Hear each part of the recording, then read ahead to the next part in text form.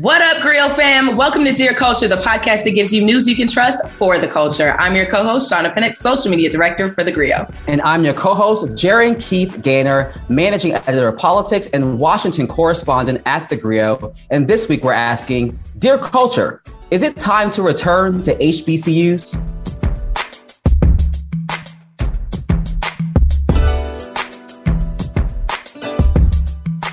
All right, Dear Culture fam, as we continue to celebrate Black History Month, this week we're hyped to talk about historically Black colleges and universities, better known as HBCUs. That's right. As you all know, Shauna and I both attended HBCUs, Spelman College and Morehouse College, respectively. So we're both well-versed in today's topic. And we know the good, the bad, and the ugly, but mostly the good. Mostly the good, mostly. But yeah, today we're talking HBCU history, HBCU culture, some common challenges from funding, to bomb threats, and some of the most significant stats. This is a topic that's near and dear to our hearts, so I'm ready to dive in. You ready, G? Let's go get them.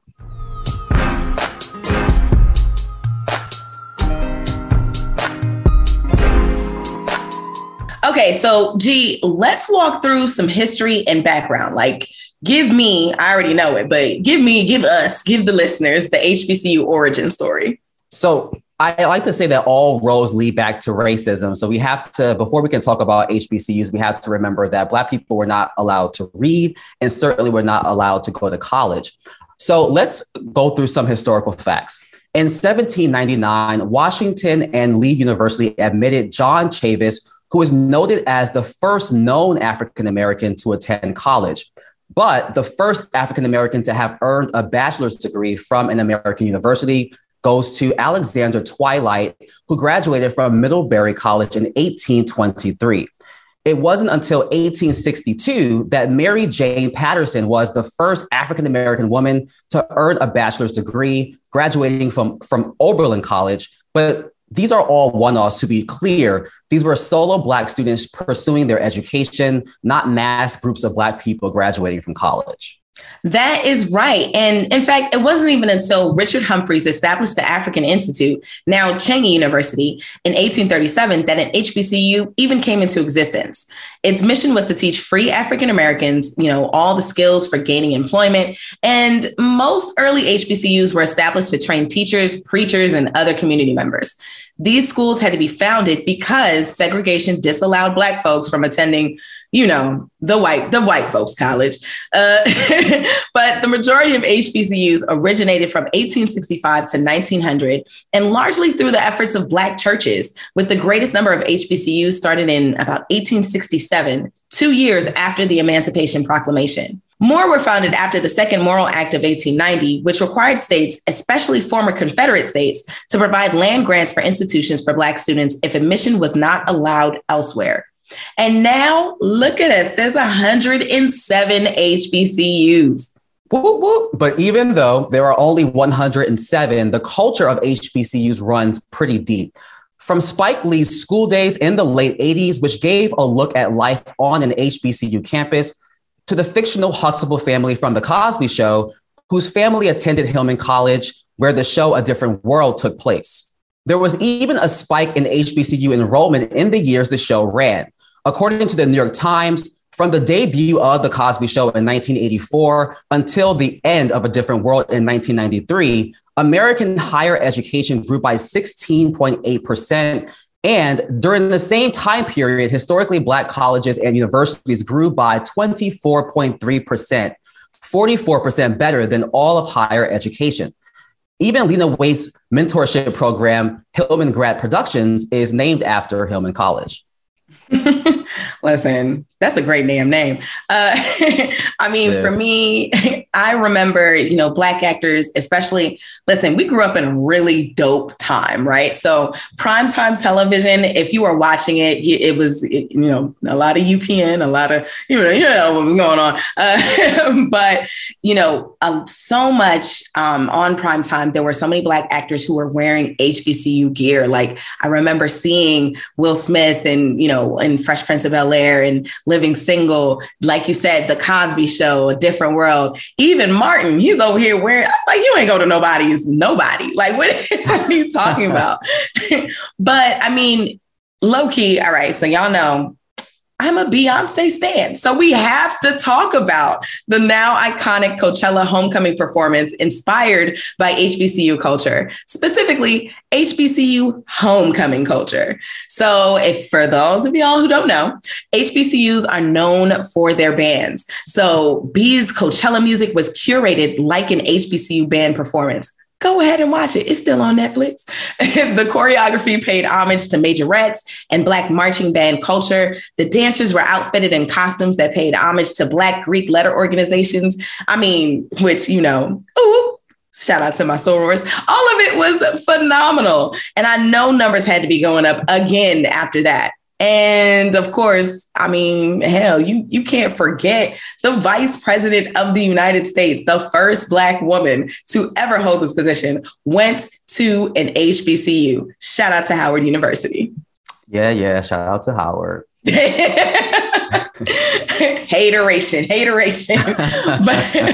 but, you know, G, let me know, how were you introduced to HBCUs and why did you decide to go to one? That's a really good question. And I actually had never heard of a HBCU. I had never heard of Morehouse until a family friend, he got a full ride to Morehouse College. I was, I believe, a sophomore or junior in high school.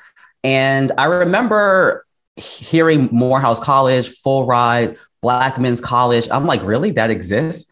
So I went on the internet. I went to Morehouse's website.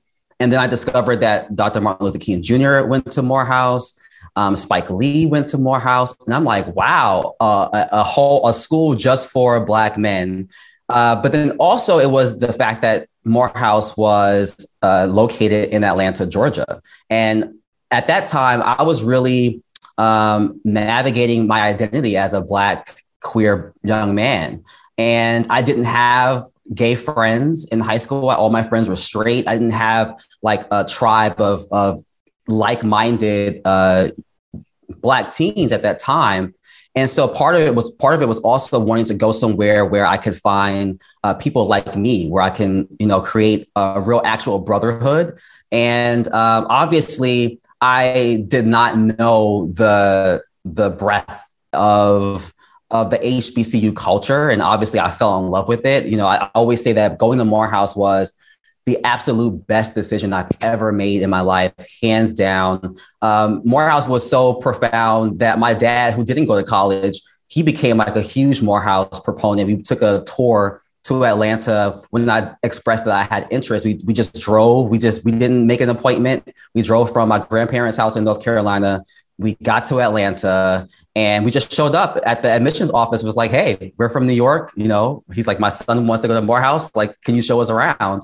And ever since that tour, you know, my dad fell in love with Morehouse, and I always have a special connection to Morehouse, not just because of this word we always use in HBCUs, the matriculation through Morehouse, but also because it was so special to my father, and seeing me graduate from Morehouse, he said, was the proudest moment of his life. And he died just a few months after I was able to obtain my degree from Morehouse. And so I will forever be indebted to Morehouse for the man I am today. But it also just reminds you that HBCUs are just really special. But same question for you, Shauna. How did you first become introduced to HBCUs? Well, you know, we've talked about it on this show before. For me, it was A Different World. Like, so when A Different World premiered was the year I was born. When the show was over, I was like 5. It was like 5, 6 years old. And I just remember even like as young as like 5, 6, 7, like watching these reruns and being so enamored with everything that I saw. Like I knew I was going to go to somebody's Hillman College, and I was going to be as like cool and fly as Whitley. But, you know, I had like my dark skin situation and Kim, but Kim also had a cop for a daddy. So it was a complicated situation. It was a complicated situation. But, you know, I remember telling my mom, you know, I'm going to go to Hillman College. And my mother's like, that does not exist. However, where Hillman, or rather where A Different World was filmed, is actually on Spellhouse's campus. And a lot of people don't know this. It's so funny because A Different World is based off of like Hampton University, right? So you're in Virginia and there's this whole thing, blah, blah, blah. But where it was actually filmed, like there are a lot of scenes that I'm looking at. I'm like, hey, that's Sister Chapel. I know that. Like there's a whole, there's a different type of pride, like knowing that the pit was actually what's the grill, or, you know, all of those types of things. And what's so funny is I remember growing up in New York City. So, and again, being born and raised in New York City and being surrounded by Black and brown folks, basically my entire life, all the way up to college. I distinctly remember when I was making the choice that I wanted to go to an HBCU. So my top choices were Spelman, they were Howard, it was FAMU. Oh God, which no shade to FAMU, but I can't be in Florida. I realize that now. I can't be in Florida. Hampton, I think, was my fourth, and I can't remember which one was my fifth one. It probably wasn't all important. And I distinctly remember, you know, I had a white teacher who I love and I'm still in communication with to this day. And I'm glad, and I'm mainly because I could prove her wrong. You know, she said, why would you go to an HBCU? Like, you're limiting yourself. You've been around Blacks and Latinos your entire life. Like, you're not going to get any kind of diversity. To which, girl, clearly you don't know no better, because if you go to a Spelman College, a Morehouse College, a Howard University, any of the 107 HBCUs, the fact is that you're going to come across Black folks who are from all types of socioeconomic demographic. I didn't know we had like rich Black people, like them Jack and Jill folks. My God. I was like, oh, y'all got money. Like, okay. You know, I'm just from middle class New York. Like, there are folks who are from middle America, which I was like, Black people is in Utah. What's going on here? You know, you're meeting people internationally. You're meeting people with all these different types of interests and everything. It is such a rich culture. And then, you know, I remember there's one episode of A Different World that Dwayne, his friend, his like childhood friend, is trying to convince him to leave Hillman and go join a PWI, because he's like, you're not going to get the same access, you know, and opportunity that you would if you go to a Harvard or a Yale or whoever. And I remember Dwayne asked Whitley, like, did you apply to other schools? Like, did it ever occur to you that to go to a Harvard or a Yale? And Whitley tells about her grandfather, who told her, like, listen, you can go to any school in the world, but a place like Hillman is never going to love you and nurture you and look out for you the way that the faculty and staff of an HBCU do. And I'm telling you, from my Black professors to my white ones to my Latino ones, they cared. And I'm so grateful. Y'all can't see me if you're listening to the show, but I'm currently wearing one of my favorite sweatshirts that says, "The blacker the college, the sweeter the knowledge." It is absolutely true. Listen, you don't get me to talking. I'll be out here all day. I love that. I also have to echo, you know, just how the love and support that you get from the faculty and staff at HBCUs. And it leads to this question of, like, was it what we thought it would be when we decided to go to an HBCU? I can speak for myself that choosing an HBCU had far exceeded my expectations. I honestly would not even be here at the Griot if it wasn't for going to a HBCU, because I thought I was going to college to study psychology and to be a therapist, or possibly go to law school. But it never really occurred to me to choose journalism as a path. And I remember I had an English 101 course my mentor, Dr. Allison Ligon, it was her first year teaching at Morehouse. And I remember we had like a writing exercise. And the next day when we submitted our essays, she was like, I want to read this exemplary writing to the class. And she's reading it. And I'm like, oh my gosh, she's reading my paper. And so that's when like, I was like, oh, am I really that gifted as a writer? And so long story short, like she became my mentor. I started going to her office after class. And she was like, I think you would be a really great English major. And I think you should change your major. You should really think about it. And this was the second time someone had told me I should be an English major, because someone in one of my English professors in high school said the same thing. And so I felt like the universe was like really talking to me. And I did end up changing my major to English, started writing for the school newspaper, and hence ended up going on the path of journalism. And I think about that all the time. Like, what if I had decided to go to my backup, which was St. John the Baptist, St. John University in Queens, New York. And I only applied there because it was home-based. And I was like, if I just decide not to go to Atlanta, I want to stay home in New York. So my life would be very different had I not. I also think about the amazing brotherhood that I've been able to form. Now, the majority of my friends, like I mentioned, I was looking for that Black gay like brotherhood. I have that times 3. It's just like relationships that you will have till your very last breath on this earth. And to have that kind of love and support and friendship is like, you can't even describe it. And I just found also a deep pride in being Black. It reminded me going to Morehouse and having history courses and African-American studies courses, African-American literature. I learned how much my high school and all of my schooling really in New York really failed me as a Black person. I did not really know my history until I went to college. Like, think about that. I didn't really know just how gruesome, white people were toward Black people. Like I had a professor who showed us like hangings, like really terrible images. And yes, it kind of stirred up a lot of emotions, but it's important to see and know the truth for yourself. And it really shows you that how important HBCUs are even today, because now we're having this pushback in schools about teaching about slavery and race and racism.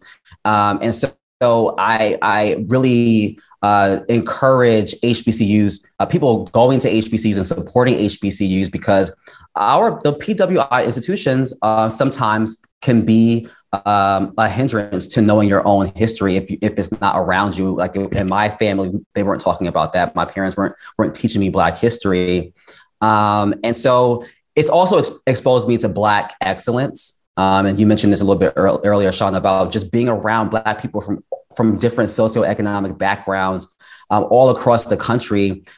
Is just as diverse as any other institution that is not an HBCU. But what about you, Shauna? In choosing Spelman, was it what you thought it would be? Lord, well, you over here shaking the CRT table. All right. Well, for me, Spelman, I think, was a lot of things that I thought it was going to be. It kind of aligned with a lot of my expectations. I was expecting a little bit more Freaknik. Listen, sister had me anticipating Freaknik, and then it was gone by the time I started college. But I'll say this, like, to be on a daily basis surrounded by an incredible amount of driven, talented, brilliant women on a daily basis, like seeing them thrive, being pushed outside of your comfort zone. Y'all know me, I am a fierce LGBT advocate, and that probably wouldn't have happened had it not been for Spelman College. I wouldn't have been able to find breath and find the words to describe the sexual assault that I endured when I was 17 had I not gone to Spelman College and speaking to women and gaining those type of deeper understandings. Quite frankly, I thought it would be super blackity black, and I got my super blackity black. So I'm forever indebted to Spelman on that end.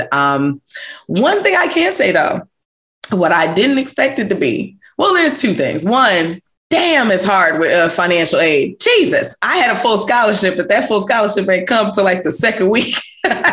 The second week I was at school. Yeah, listen, thank you, United Negro College Fund. But you know what it is right now, and I feel so terrible for current Spelman College students and really current HBCU students.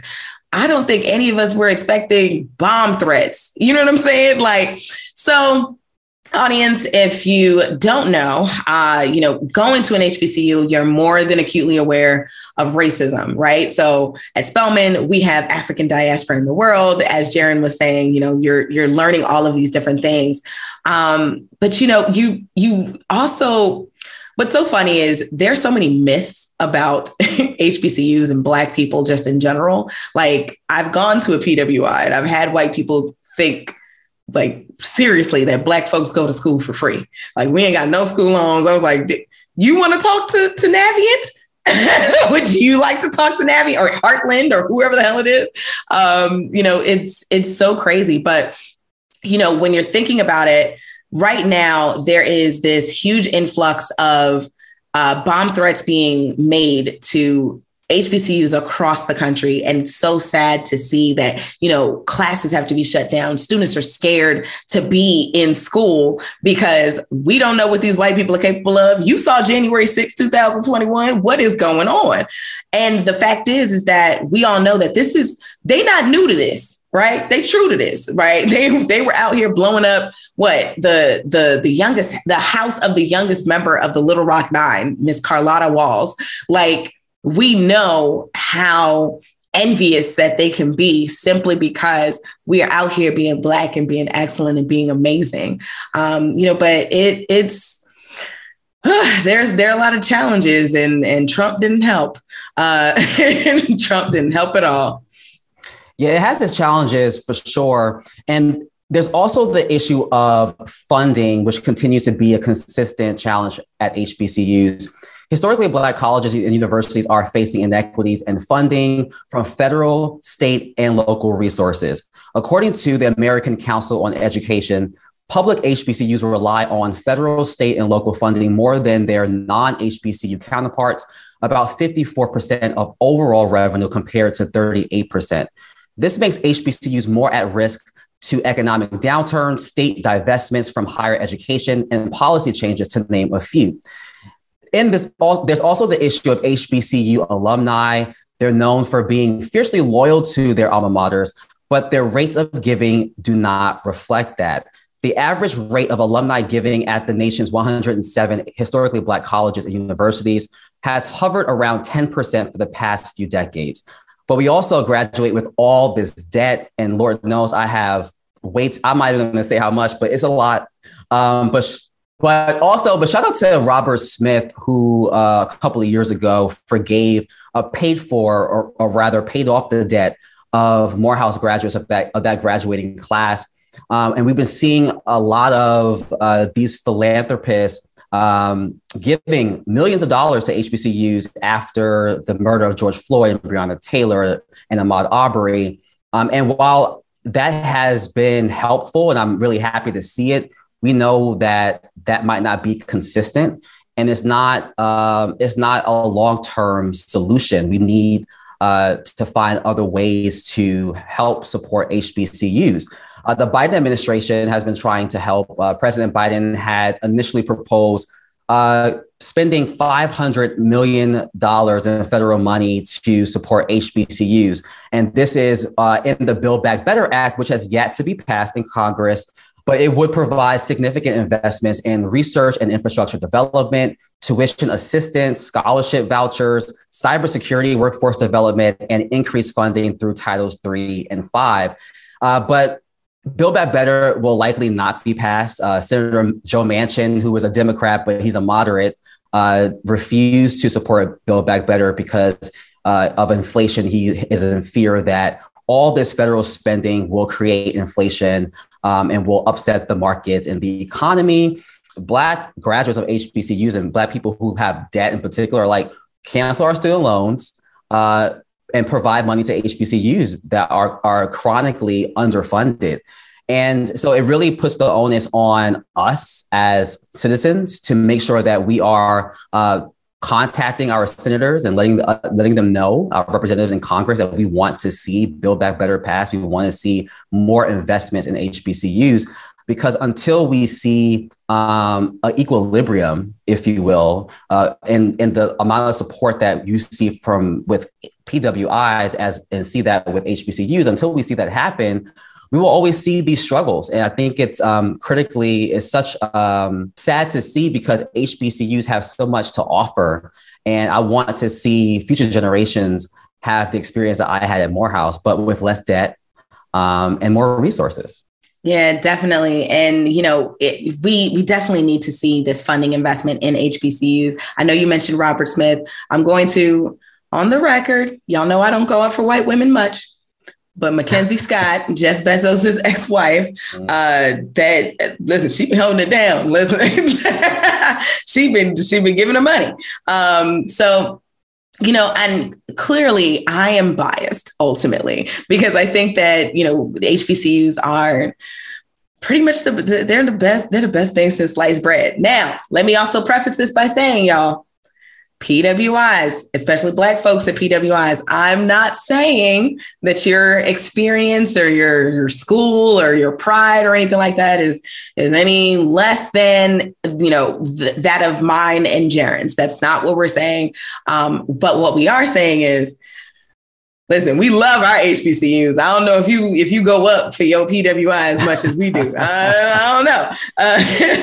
But, with me saying that I'm biased, I know that you are also biased, G. So very much so. But I actually brought some stats. OK, we gonna get into it. Historically, Black colleges and universities consistently outperform non-HBCUs in student experience, affordability, and after college preparedness for Black students.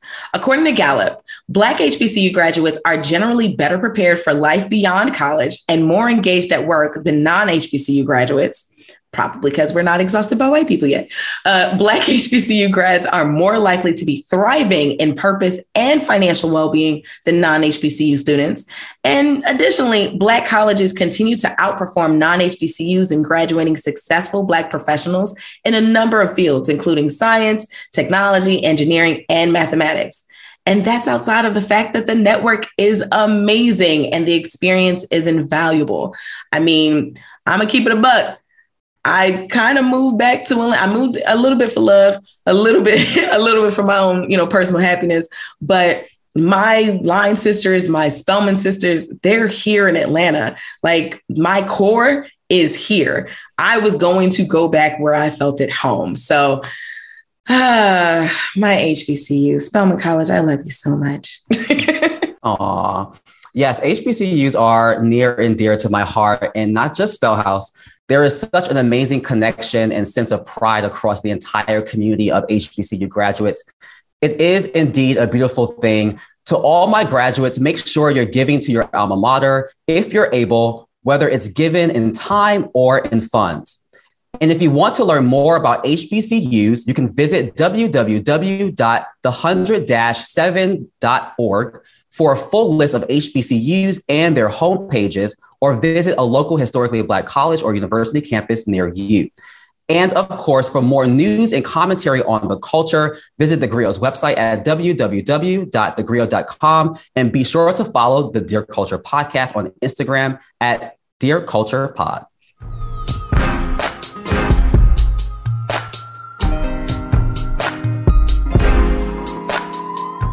We want to remind our listeners to support your local Black businesses and donate to your local organizations and religious institutions. The business that we will highlight this week is 3 Points of View Consulting. 3 Points of View Consulting is a Black-owned, family-owned consulting firm that focuses on education, policy, business development, and cultural ambassadorship. Born and raised in Washington, D.C., with experience and connections spanning the globe, the women of 3PV have developed an expansive domestic and international reach. Sisters Ava and Leah Danville and their mother, Janice Few, serve as principal consultants and bring 3 unique points of view to diversity, equity, and inclusion work to promote long-lasting organizational systems change. To learn more about 3 Points of View Consulting, visit www.3pvconsulting.com. That's the number 3, the letter P as in Papa, the letter V as in Victor, consulting.com. Thank you for listening to Dear Culture. If you like what you heard, please give us a 5-star review, subscribe to the show wherever you listen to your podcast, and share it with everyone you know. And please email all questions, suggestions, and compliments. We love those to podcast@thegrio.com. The Dear Culture podcast is brought to you by The Griot and co-produced by Taji Sr., Sydney Henriquez Payne, and Abdul Caduce.